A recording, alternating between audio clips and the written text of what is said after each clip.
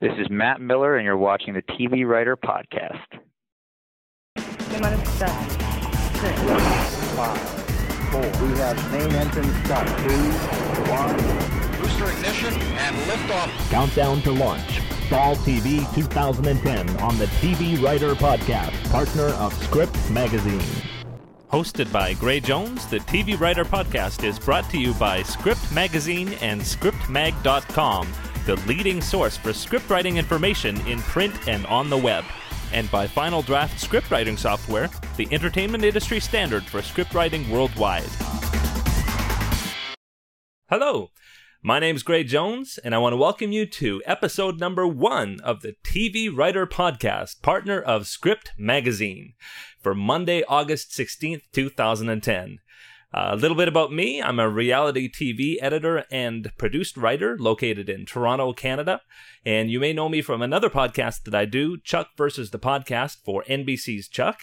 It has been voted the number 1 TV-themed podcast in Podcast Alley's TV and film category continuously since December 2008. And in my experience with the podcast, I found that I just loved speaking to the writers and hearing their stories. I looked around for a podcast that was dedicated to TV writers and honestly couldn't find one. There were quite a few podcasts that were about features and about other types of writing, like novels, and a lot of them were just kind of a smorgasbord of all types of writing. But there was not one devoted to TV writers, despite the fact that there are roughly 10 times as many writers in television as there are in features. So I decided, let me start one. I was approached by Script Magazine, and they thought that the TV Writer Podcast idea was a great one and would be a really good fit for the podcasts that they already do on features. So that's how the partnership was born. And it's a great privilege to work with Script Magazine. They're honestly a great magazine and very well connected, and I think they're going to help the podcast to really, really do well. In today's inaugural episode, it's going to feature executive producer and showrunner of Human Target on Fox, Matt Miller. I had the privilege of speaking to Matt a few months ago when he was finishing up season 3 of Chuck. I've decided to start with that interview because he tells all about how he started in the Peter Stark producing program at USC, and then all of his experiences leading to actually creating his own show, and then going on to be staffed on Chuck. He talks about co-writing and a whole bunch of things that are relevant to the TV Writer Podcast. If you've already heard that interview and you want to skip ahead, it's just under 26 minutes long. Then, later in the episode, we have my most recent interview with Matt, which is all about Human Target. Unfortunately, I found out at the last minute that he only had about 15 minutes to talk, so I wasn't able to ask a lot of fan questions. However, I'll be talking to more Human Target writers in the coming weeks, so I'll keep your questions handy. You can stick around for after the interviews, as I'll be telling you about some of the resources available and what to look forward to in the coming weeks. And now, I'm going to roll my first interview with Matt Miller in the beginning of April of this year, while he was still an executive producer and writer on Chuck. Enjoy. So I want to welcome writer Matt Miller to the podcast. How you doing, Matt? I'm doing great, thank you. I really appreciate you taking the time to do this, and you're not only a writer, but you're an executive producer on the show, and you're a director as well. That's true. I am a director, although I haven't directed any Chuck. Mm. We talked about directing when we got the final 6 picked up this season, the extra 6, because we were really looking for directors, but it just didn't work out. I was really busy, and maybe next season. Mm-hmm. Mm-hmm. Well, let's take it back a little bit and talk a little bit more about your background. So, sure. You started out at USC? I did. I went to. I didn't go to SC with Josh and Chris. Mm-hmm. But I did go to SC. I went to graduate school at SC. What years were you at USC? I was at USC, 93 to 95. Mm-hmm. And I was in a producing program there called the Peter Stark program, which is not necessarily geared towards writers. It's about 25 people a year, graduate students that are sort of motivated to be in the business end of the business. Mm-hmm. And then everyone there sort of just usually decides they would rather write. Mm-hmm. And so myself and a number of my classmates, I got a job when I graduated at prestigious Peter Stark program as a waiter in a restaurant. And just started writing. So it was a good experience for me to do it, and I would recommend it. But, it doesn't always necessarily lead. It's not like you graduate the Stark program and you automatically sort of get a job in some end of the business. it's a little interesting because I might have actually met you. I was accepted to SC grad school in '94, and I visited the campus, was getting everything set up, and I actually couldn't get the money together for the international fees. So I ended up staying in Toronto. Yeah, I gotta tell you, it's super expensive, and I mean, the other graduate programs I think are a lot better. The Peter Stark program is a very good program. It's a very prestigious program, but it depends on what you want to do. If you want to write or something like that, you're probably, maybe better off just writing. Mm-hmm. So in 1996, you had a short film, Understanding Olivia, and you were producer, director, and actor on that one. That was part of Peter Stark. Yeah. Oh, okay. I was still in grad school at USC, and I was only that was what started off as a weekend goof with myself and a friend of mine. We just decided that would be the big Peter Stark project, and Peter Cohen was a producer on it, who was a classmate of mine at SC, and my friend was the other actor. It was real professional organization over there. Those were the days. Yeah, it was wonderful. That was Yeah. So now on IMDb, it jumps a little bit, and it says that in '99 you were the creator of a series called Grown Ups. But what happened in between? Well, '99 is probably when that show aired. Between '96 and '99, again, I finished up graduate school, and then I got a job as a waiter in a restaurant, and was writing like a novel and a bunch of other stuff, and was able to get a break where a script that I had written, I was able to sell, and then I got a job to write a movie for Fox, which got me out of the restaurant. And so I was able to, write for a living. Now, when you look on IMDb, they only have the produced credits. They don't have everything that you end up doing, along the way. And I'm sure everyone has, jobs, and maybe it's a script that you sold, or a TV pilot that you did, or a, book that you were adapting, or whatever it is. But the only things that are published on that website are the things that they actually end up shooting and airing and putting on somewhere. So yeah, I was working as a waiter, and then I sold this script and was able to get out of the restaurant. And then I was very, very fortunate and very naive, and was able to pitch a TV series with really no television experience, wow, credits or knowledge of any kind. And I pitched the show, and it was supposed to be a 1-hour kind of dramedy about my friends and I, called The Grown Ups. Mm-hmm. And the network bought it and seemed happy with it. And then they called me one day and said, we really like the script. We have a couple of small changes. And the first thing was, can you change it from a half hour to 1 hour? Oh, my goodness. And then they asked me to change it from single camera to multi-camera, which basically means a sitcom. And the last thing they said is, we have a piece of talent attached that we'd like you to sort of gear it towards. And I said, who do you have? And they told me that they had the artist formerly known as Urkel. Okay. It was a gentleman named Julia White, a very nice young man. So that was my first foray into television. It was sort of, I don't know, it was like 27 or 28, maybe it was 29, somewhere in my late 20s, and I was running a television show knowing nothing about what I was doing. Wow. Which was a half-hour sitcom starring Julia White. Wow. We did that for a season, did 22 beautiful episodes of that. Now, so that was sink or swim, and I guess you swam. Yeah, exactly. My first hire. I was a little interested. You worked with someone called Scott J. Rosenbaum on that one. I did. Is that the same Scott Rosenbaum that was on Chuck? That is. Scott Rosenbaum was my roommate at the time. Oh, you're kidding. We both moved out here. Yeah, we moved out here together. We went to college together in Ann Arbor, Michigan, and we moved out here together. And then when that show got picked up, I really had no idea what I was doing, and about 200 scripts arrived on my doorstep to hire writers to staff on the show. And so I turned to my roommate, Scott Skeeter, he goes by, and said, you want to work on the show? He said, sure. I said, you're hired. Start reading. That's great.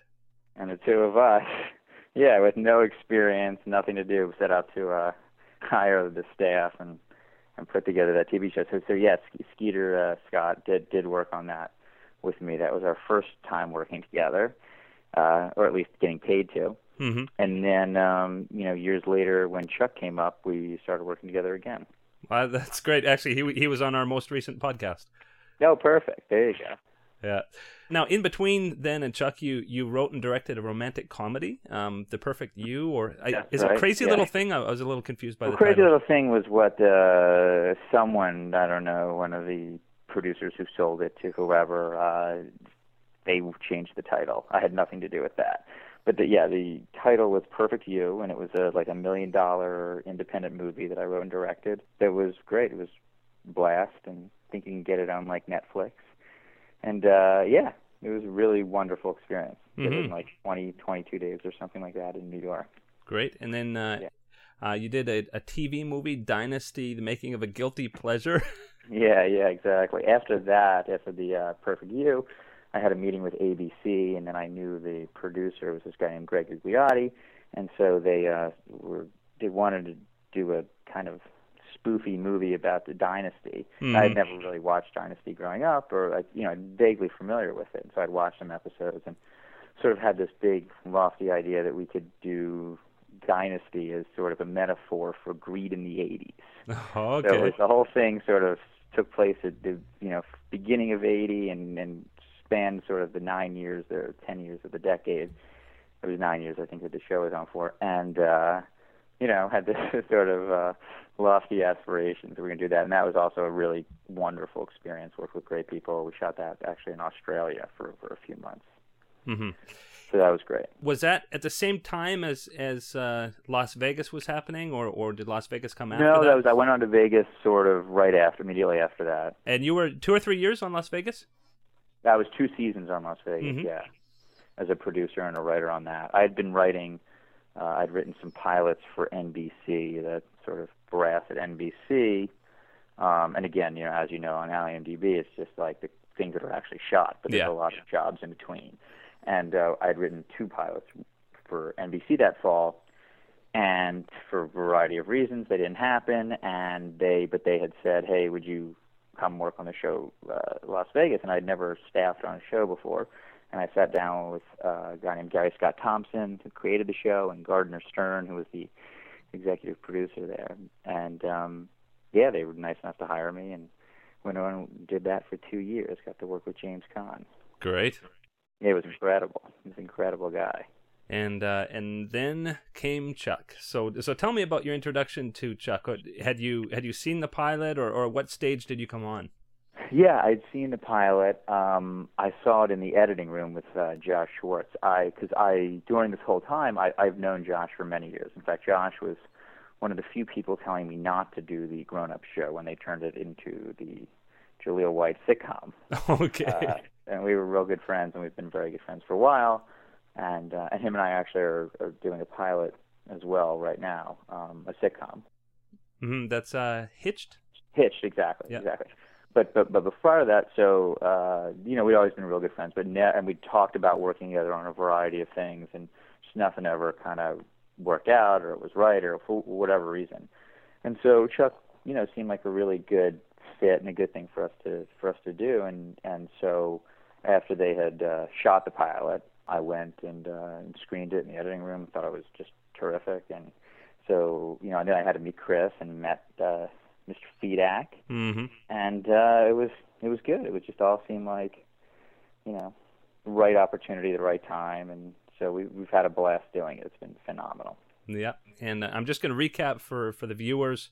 Of course, every writer's in the writer's room, but the scripts that you personally wrote were Chuck versus the Tango, Imported Hard Salami, The Seduction, The DeLorean, The Beefcake, The Colonel, which is a fan favorite, The Pink Slip, the first episode of the 3rd season, Nacho Sampler, and then most recently last week's episode, American Hero. Yeah. So definitely some great Chuck, and we don't have time to talk about all of those, but maybe what you can do is throughout the process you must have had either a favorite episode or a favorite moment. What kind of stories can you tell about the last couple of years? Maybe a scene that was cut that you loved, or just a taste from behind the scenes. Yeah, well, it's first of all, it's a very collaborative medium. So we do sit in that writer's room all day, every day.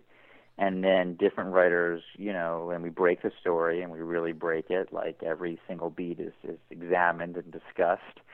And and then certain writers just go off and write them. But it's always a very different process, because there's the one thing when you get the idea and it's up on the board, and there's another phase when you write it, and then there's another phase when you shoot it, and there's another phase when you edit it, and so sometimes things come out better than you even thought they could, and sometimes you sit in the editing room and say, I feel like we sort of left a little on the table here, and that happens all the time, and it's a painful process where when you realize, you think something wasn't fully realized. But then there's also the side where you sit in the editing room and you think, wow, this thing came out great, and that happens a lot too. So it was really great. And I don't know if there was, I think that, again, I think some of these episodes came out really, really well. I think that the DeLorean was maybe an episode that I thought we maybe left a little on the table on that one, in terms of what it could have been. I thought the Colonel came out really well. Yeah, I was really happy with that, and Peter Lauer, who directed. And every time a new director or a different director comes in, there's always a different feel that they give to the show. So I think when I sat in the editing room for Colonel, even though sometimes you sit in there and some scenes aren't working, but the material's there to shape them, and that was just so much epic storytelling that was happening in that episode in terms of Captain Awesome learning about Chuck, who at that time was, now there's been other characters, but at the time it was the first person outside the immediate circle of Casey and Sarah to find out who it was, and there was a near hookup with Chuck and Sarah, and then Chuck needed to intersect out of his head. So there was a lot of things in favor for that episode. It had a lot of big epic moments, and just sort of always knew that thing was going to be big and cool and epic. And then there's, like the DeLorean, a smaller story about Sarah's father coming, or I actually liked a lot The Seduction. I liked, and we all, as a show and as a staff, and, we all really loved the Roan Montgomery character. Oh, yeah. And he was someone that we had sort of had in mind for a while, and even, when we were picketing during the strike in between the first and second season, we'd be walking the strike line and talking about Roan Montgomery, and how we wanted to get back in there and create him, and, and then you have, and I think John Larroquette did a wonderful job, but you have a variety of ideas of who you want to play that part and how you want all that to turn out. But I do think that episode came out nicely, but, it's always a little different, the script to stage. Well, and you have at least the privilege that your writing offices are literally on the same, like just down the hall from the editing suites, and you're just a few minutes walk away or on those golf carts to where they're shooting. I mean, I know there's some shows that shoot in one city and are written in a completely different city. I'd be willing to bet our editors would like to be very far away from us. I'm sure they would prefer to be in Vancouver if at all possible. But it's great for us because you can pop in there constantly, and we're always, even before the edit's even been made, we're always sort of sniffing around the editing room, asking the editors how to come out. And sometimes they're honest with you, and sometimes they lie because they don't want to because they know if they tell you it's not turning out so good. You always can fix it in the editing room, but even if then you'll get particularly neurotic, and you'll just keep pestering them all day with other questions. What doesn't work? What do we need to do? Do we need to reshoot anything? Yeah. Well, and I love the pickup lines too. I know when I was there in September, I saw some early cuts, and it was funny to hear everybody's voices in the cuts. What I'm saying is like the editor's voice instead of Chuck and Sarah. You realize, you need a line here, a line there, and you have them say it in the background. Yeah. Yeah, it happens all the time. And then we'll get the real actors to come in during the looping process and put their own voices in. But for a while, you have whatever assistants standing in the hallway. You drag them in, and they have to say the words. Yeah, it's a fun process. Yeah. Well, let's move on to American Hero. I mean, that was just aired last week, and of course you've written one or two since then. Yeah. Let's see. American Hero was I wrote again with 12. I co-wrote that with Phil Klemmer and Max Denby. I actually did all my writing this season was in a co-variety. Oh, all the writing, really?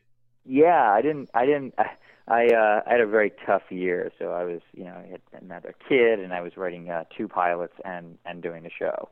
So I co-wrote as much as was reasonable. Yeah. So I co-wrote the first one with Chris Vidak, and then I co-wrote the 6th one, which was the Nacho Sampler with Scott Rosenbaum.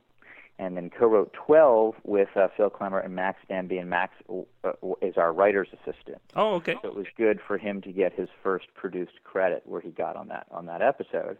And then he ended up co-writing another episode later for us in the season. And then I co-wrote episode 18, which is the second to last episode, with Ali Adler and Phil Klemmer. Great. Yeah. So talk a little bit about the process then of co-writing. So when you co-wrote American Hero with Phil, did you trade off scenes, or did you pass drafts to each other, or yeah, how? well, you do a little. I mean, it depends on the situation and the circumstances, how much time you have. I think usually what you end up doing, or what we do on the show, is you sort of divvy up the acts. You do it by acts. Someone will take the first three, someone will take the last three, or someone will take the first and the second and the fifth, and someone will take the second, third, and fourth. However you want to do it. You divvy up the acts, and you both write them, and then you sort of pass your acts back and forth and allow the other person to give notes or give thoughts or do some writing on those acts as well. Well, it's great that you guys have been working together for so long, because you have the tone, and you have. You would never know that you guys were writing different acts. Right. You got to make sure everyone's nailing the voices, but by season 3, it's we've all been there since the first season, so it's not like hasn't been too many changes in the writing staff. So it's been a pretty tight group, and we all kind of have the same tone and voice for what we want the show to be. So it makes it easier, that process, where someone's not writing a completely different show. Mm-hmm. And so originally episode 12 was supposed to be setting up the finale, which was going to be episode 13. Right.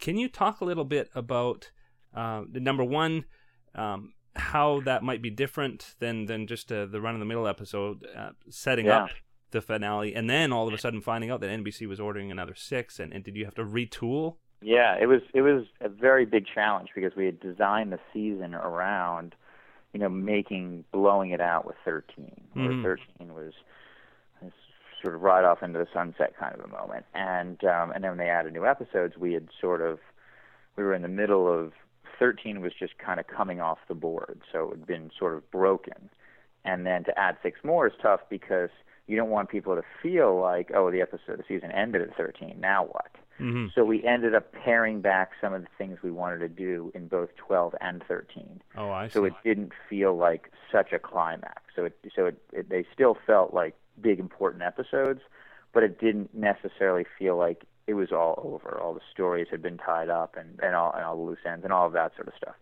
So we had a bigger version of 12 and 13 that we wanted to do, that we had to pare down a little bit so it didn't feel like the season was over. Mm-hmm. Well, it was a very strong episode. It was very well received by the fans. Great job on that one. Are there any stories in particular you can tell about that episode? Things that might have been a challenge, or things that were fun to do? Yeah, well, it's always the stupid things that people hopefully won't tell when they watch it, but it's a location that was difficult, or something that didn't look as good as we wanted to, or we didn't have the pieces.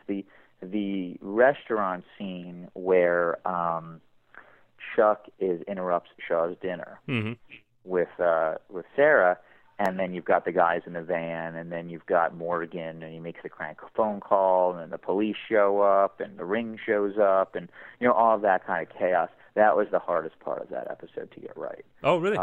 Yeah, and it required, because there were so many pieces, and some of the pieces they weren't able to get, because this season we've been shooting the episode in 1 fewer days than we had last season. Yeah. So it's very difficult. So they just couldn't get all the pieces. So we were really struggling until the very last minute. We had to go in and shoot some extra stuff, some extra angles and things like that. So you had all the parts to make that sequence work. Wow, well, it's really seamless on screen. Yeah, well, that's good. Yeah, that's the dream. The dream is that no one knows how hard you worked on it. Yeah, well, and actually in particular, I noticed that this episode had a lot of location stuff. It was a lot less. I know Scott Rosenbaum, when he was on last week, he talked about how Chuck versus the Beard, he had a what do you call it, a bottle episode where he had to do almost everything on set. Yeah. This seemed like the opposite. Like there was a lot that was outside of the regular sets. Yeah, well, that's absolutely true. In 12, because when it was originally conceived, it was supposed to be the second to last episode. I mean, there was a version of 12 at one time that took place in Paris, Wow. So yeah, so it was definitely a different take on it. But like the restaurant that they had dinner in and that we threw our awesome dove through the window and tackled Shaw and all that. That was on the lot. That was on the Warner Brothers lot. So even though it's not on our set, it was still on the Warner Brothers lot. Okay. But some of the other locations, like the warehouse and some of the ring stuff, was off the lot. So yes, that episode 309, the beard, was what we call a bottle episode, which is once or twice a year. You end up having to do, and the idea is hopefully the audience wouldn't know that this is why it's happening. Mm-hmm. But for budget reasons, you have to shoot a whole episode just on your sets, pretty much. Yeah. And so we did the beard this year. Last year we did an episode where someone drove a car into the Buy More. Oh, the Christmas one. The Christmas episode, and if you notice, that mostly all takes place on our sets. Yeah. Because just the nature, you got to eventually sort of catch up money-wise somewhere. I think season 1 we did an episode called The Marlin, where there was a break-in to Buy More. Right. So the Marlin and all of that. So you try and create storylines that could take place, in the Buy More or on your sets. Well, the funny thing is, those are some of my favorite episodes. Yeah, it's good. It's because what happens with those episodes are, and the reason that they always come out very good is because they have to be about character. Mm-hmm. And because they can't be, it's not, we found the ring compound and we're infiltrating and, all of that stuff, which is important and necessary to moving the story forward. But I think the stuff that always resonates the best for audiences is when it comes back and it's just about the people and the characters, and you're learning new things about your characters and things like that. Well, I should save money more often. But exactly. Yeah, it's tough. You can't. They're very hard to break those episodes. Yeah, they take a lot of time in the writers' room on them because it's very tricky how to keep telling a story while you're just in one location or two locations. Yeah, that's going to wrap up the Chuck part. Great. But your work on Hitched is done, or are you still continue to work on that? No, we're not. We haven't even shot it yet. So okay. We're just about to start that. We've written the script, and we're in the casting process now, and we're pretty much all cast. Just one or two very small, one role that needs to be cast, and then a couple of real small roles. But one of the sort of main ensemble we're still casting, and then we start on Monday with what they call the table read, and then we sort of rehearse it all week next week, and then we shoot it the following week. Great. And so now, is that something that's planned to go into series, or is that just a TV movie, or how does that work? The way they do pilots is they shoot some pilots, and then they basically decide what they're going to air when their pilots have come in, and they decide which of their old shows aren't going to be returning, which ones are going to be returning, how many slots they have, what programs fit well with those. So we won't know if it's going to be on in the fall until like mid-May. Mm-hmm. So it's for CBS, is the network. Yeah. And it's a sitcom, and it's in the vein of How I Met Your Mother, which is a good, successful show for them. So okay.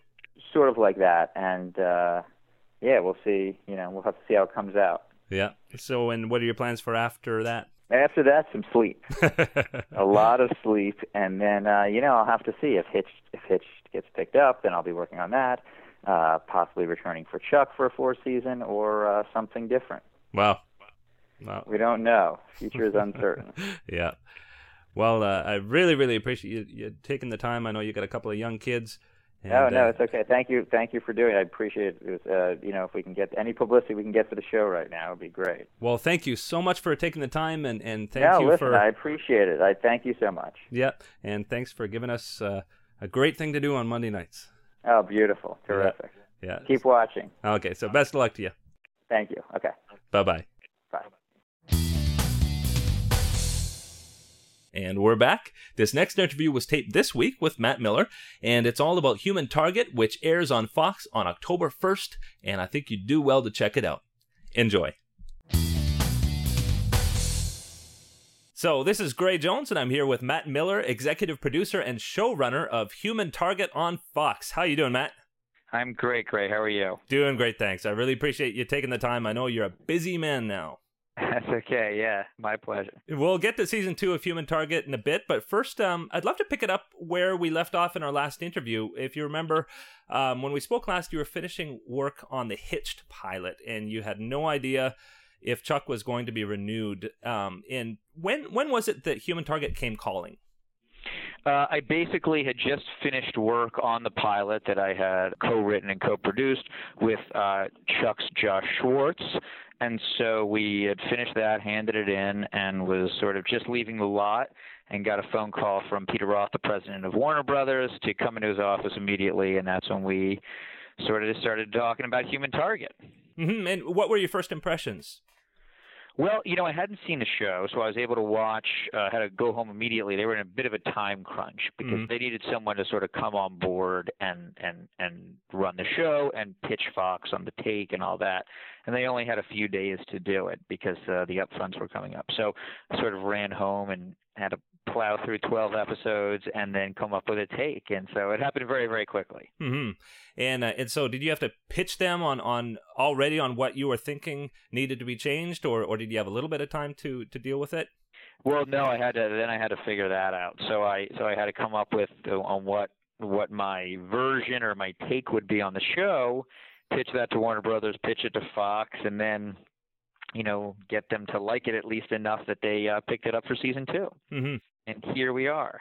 I already know a little bit about the changes that you're planning. You mentioned them at Comic-Con, and yeah. I totally agree. I know my first impressions. I watched all the shows in a row, and I was really impressed. I thought great action, very, very strong cast, and the character interplay is excellent. I mean, Chi McBride, Mark Valley, Jackie Earle Haley. They're great together. Oh, what a team. Yeah. And funny. I mean, you throw Chi McBride in a room, it's going to be funny. But at the same time, I was feeling just a little claustrophobic at times. Not just in the interior locations, but just in the fact that it was very male centric. Yes. And so, was that also your impression of it? Yeah, it was. It was a very male show, and obviously wonderful banter between the guys, but felt like it needed some females. Felt like it needed to open up a little bit, both in terms of the cast and the storytelling, as well as visually. So we're visiting different countries this year, and just giving it a little bit more pop and a little bit more wish fulfillment. Mm-hmm. So tell me briefly about the new female characters. Well, there's two. The first is named Ilsa Pucci, and she is a mid-30s, a widowed wife of a billionaire, and her husband was killed under mysterious circumstances. So she hires our team in the first episode back to help her out, and ends up by the end of that episode kind of buying the team and becomes our sort of female Charlie. Yeah. And so, not only does Chance now have to deal with a boss, but he also has, access to her, her wealth, her pocketbook, her private planes, her entire access. Uh-huh. Oh, I can just imagine it's going to be a great mix. Yeah. I mean, Chi McBride having a female boss. Yeah, it's great. Gotta be friction. It's great. Yeah.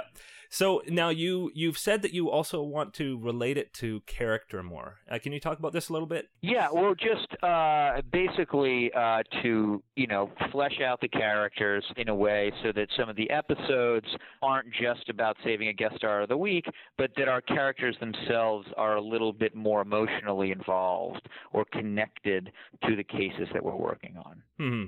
And so I know a lot of the fans have been a little bit nervous about the new female characters coming in, because what they really felt was the strongest part of the first season was that trio. Yeah. Well, the trio I think it actually enhances the trio because it gives them more to play and more to sort of complain about, and in no way does it minimize, but I think it actually helps that initial core trio of those guys. Mm-hmm. And that's not the only thing that's changing. I know I keep in touch with Chuck composer Tim Jones, and he told me actually a few months back when you had approached him to do the music for Human Target. Can you talk about this change? Yeah, well, another one of the things that we're doing is we're adding some sort of needle drops to the show this season, where it was all orchestration last year, and for financial and a variety of other reasons, we've decided to go away from that, and so we're going to have some needle drops, and Tim's has come in to help us out a bit with the score itself and giving it a little bit more pace and energy. Mm-hmm. Now, Bear McCreary was the previous composer. That's correct. I understand that Tim is going to follow a lot of the same directions to make sure there's a consistency, but just take it a little further. Yes, I think that's the idea. Mm-hmm. And one question that a lot of fans had was these needle drops, the songs. How do you see? Like, I guess people have expressed that they're afraid the songs are going to turn it into the OC or something. Like, how do you see the songs coming in? Yeah, I don't think we would really be turning it in. We're talking about one or two an episode to just add a little bit more contemporary fun to it. I think that for those people that are concerned or curious about it, I think all we can say is you'll have to wait and see the episodes, and I hope that you like them. Yeah. Well, I definitely can't wait. And it's October 1st? October 1st is our premiere date. Yeah, and why was that changed? Just scheduling? Or? Actually, I don't even know. Mm-hmm. To be honest with you, I'm not sure. Some things that are beyond my control, I'm perfectly happy with it. I guess it gives us another week to get everything ready, but I actually don't even know. Mm-hmm. So you're moving to Friday nights. You're becoming more character-driven. You're adding female characters. Obviously, you want to open up this show to a new audience. How do you balance that? Making sure that number one, you had a cliffhanger at the end of first season, so you've got to pick up where that story left off, and then you've got a whole new direction that you're taking the show. Is that a tough balance? Yeah, it is. It was very difficult for a while. I think we're hopefully in a rhythm now that seems to be working pretty nicely. But it was a lot of balls in the air, and the idea has to be and has always been to create a version of the show that feels in keeping with everything that the fans liked last year. Mm-hmm. But also be able to turn on some new audience members. So it's a delicate balancing act, and I think we're delivering a fun, action-packed show that will feel faithful to last season. Mm-hmm. And what can you tell me about things that you've brought from Chuck? Yeah, I mean, I actually got to tell you, and I think the action on Chuck was incredible, but the things that they have been able to achieve on Human Target, I think even surpasses that. Mm-hmm. And they have a great crew up there in Vancouver, not that Chuck's crew isn't fabulous as well, but they have a great crew. The producer-director is a guy named Steve Boyum, who comes from like a stunt background and just truly understands action in a very deep way. So that part of Human Target has been fun to just sort of play with all of their toys that they have.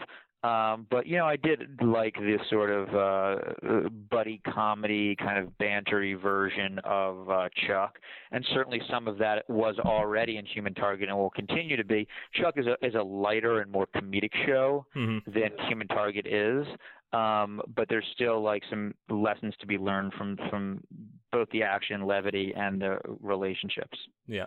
Now, I understand that the previous showrunner, John Steinberg, is still part of the writing staff. That's correct. Is that challenging, or talk about that change? Well, there's a couple. I mean, the thing is that John is an incredibly talented, smart, and invaluable member of the staff in the sense that he just knows these characters as well as or better than anyone, and writes the show so well and has such a great head for action and for storytelling. So we've been very, very, very lucky that he stayed on with the show and is helping us and is helping as much as he is. Yeah. And he's everything about sort of the changing of the guard in terms of the responsibilities that he has last year versus what he's doing this year. He's just and for me illuminates what a great guy he is and his character that he's been able to transition so well. Absolutely. Now that is a little bit of what happens when you're producing a show. Even as a senior writer on Chuck, you would often lead the room, right? Yes. Giving notes to each other, and that was definitely one of the things I would do on Chuck. Yes. Yeah. And so tell me about the rest of the writers on the show. Just briefly. The writers on Human Target? Yeah. Well, I brought over one writer from Chuck named Zev Barrow, who's enormously talented. And then we also have on the show, from last year, there's John. Also returning from last year is Brad Kern. And also returning from last year is a great writer named Robert Levine. Great. And new writers that we have on the show, besides Zev Barrow from Chuck, are Andrea Newman, a writer named Dan McDermott, who wrote the movie Eagle Eye. Oh, great. David Simpkins, who's written and created a number of shows, including Warehouse 13. Lilla and Nora Zuckerman, who came over from Fringe last year. I'm trying not to leave anyone out. A new writer we just hired named Dan Fessman, very talented guy, worked on NCIS for a long time. And, you know, it's a super talented, great staff. And we're very lucky. 13 episodes again? It's 13 episodes, but certainly with the possibility of more if everything goes well. Great. So I know we don't have much time left. Let me jump ahead a little bit to Sure. This is the TV Writer Podcast for Script Magazine, and so there's some questions that writers always have, especially beginning writers and people who are trying to break in. When you're hiring writers, do you prefer reading specs or do you prefer reading original material? You mean like specs of television shows versus reading original? Yeah. You know, for me, I like reading original material. It's easier to sort of understand how a writer writes and their voice and the way that they think because they're having to build the whole thing from scratch as opposed to characters that have already been built for them and things like that. So for my personal preference, I like original material. And for your own process, I know you've been doing this for quite a while now, but what is your favorite book or a book that you can recommend to somebody who's trying to break in? A book to read about the business? About the business or about writing, something that you found helpful to you? Well, there's a book, there's just entertaining books like, Adventures in the Screen Trade, William Goldman. But also, the Joseph Campbell books are incredibly useful just in terms of, storytelling and learning about, just the art of story. And obviously Robert McKee's books are pretty popular. And what would your advice be to a writer who is trying to break in? Keep writing. There's no better training than writing, and read as much as you can. It depends on where you live. If you live in Los Angeles, then, any job that you can get working as a reader where you're reading script after script after script after script is going to help you with your own writing, but also as much as you can possibly write, write and work on it and shape it. And, writing is rewriting. So keep working on it, keep figuring it out. Don't just abandon the idea immediately. Work on it until you feel like you've written all you can write on that story, and then turn your attention to something else. But discipline and productivity. It's very, very easy to write once a week or twice a week. You really got to do it as much as you can, 5 days a week, 7 days a week. Great. Well, I know that I can't wait to see Human Target. I love actually following writers, and as soon as I found out that you were going to Human Target, I got the season 1, and me and my wife watched it together and just loved it. So we can't wait for season 2. Oh, great. All right, beautiful. Well, I'm thrilled that you'll watch it, and let me know what you think. Yeah, I certainly will. Okay, fabulous. Well, I know you didn't have a lot of time, but I think we covered everything we needed to cover. So beautiful. Well, thanks, Gray. Thanks for doing it. I appreciate it, and I will talk to you soon. Great. Thanks so much. Take care. Bye-bye. Bye. And we're back. If you haven't watched Human Target, I really, really urge you to, especially if you're into action. It's a great show, dynamic characters, great comedy, and I really look forward to seeing what Matt Miller's going to bring to it in season 2. I honestly had the exact same feelings about season 1. Great show, but really in need of some stronger female characters, and I think it's going to be a great dynamic. I really look forward to seeing what he brings to the table. So set your calendar, Human Target, Friday, October 1st on Fox at 8 p.m. And as we close out, I wanted to tell you about some of the resources that are available. First of all, I want to tell you about the website, tvwriterpodcast.com. I urge you to go visit and see what's there. There's a lot more detail about me, about the podcast, about the interviewees. There's a really important thing, which is a request list. If you would like to request a writer from your favorite TV show, you can request it there. First, check the list that's on the site. Make sure that it's not already on the list, and then absolutely post your request, and I will do my best to get to your show. There's also an ever-expanding list of helpful writing links. You can send your suggestions to mail@tvwriterpodcast.com. They're categorized in a number of different categories, and my hope for that list is that it's going to be a springboard for all of the resources out there that'll be helpful to you in your writing. There's also, if you notice, a support page. We do need support on the podcast. If you are interested in sponsorship, if you have a business or product that relates to writing, we'd love to advertise it here and on the site. Donations are always welcome. There's a handy Amazon mini store with some featured writing books that you may not have thought of, that if you click on them and order there, it gives a little kickback to us. And as well, if you want to just browse the entire Amazon store, there's a link that you can do that, where any purchase that you make in any category at Amazon.com, there's a little percentage that will come back to help support the podcast.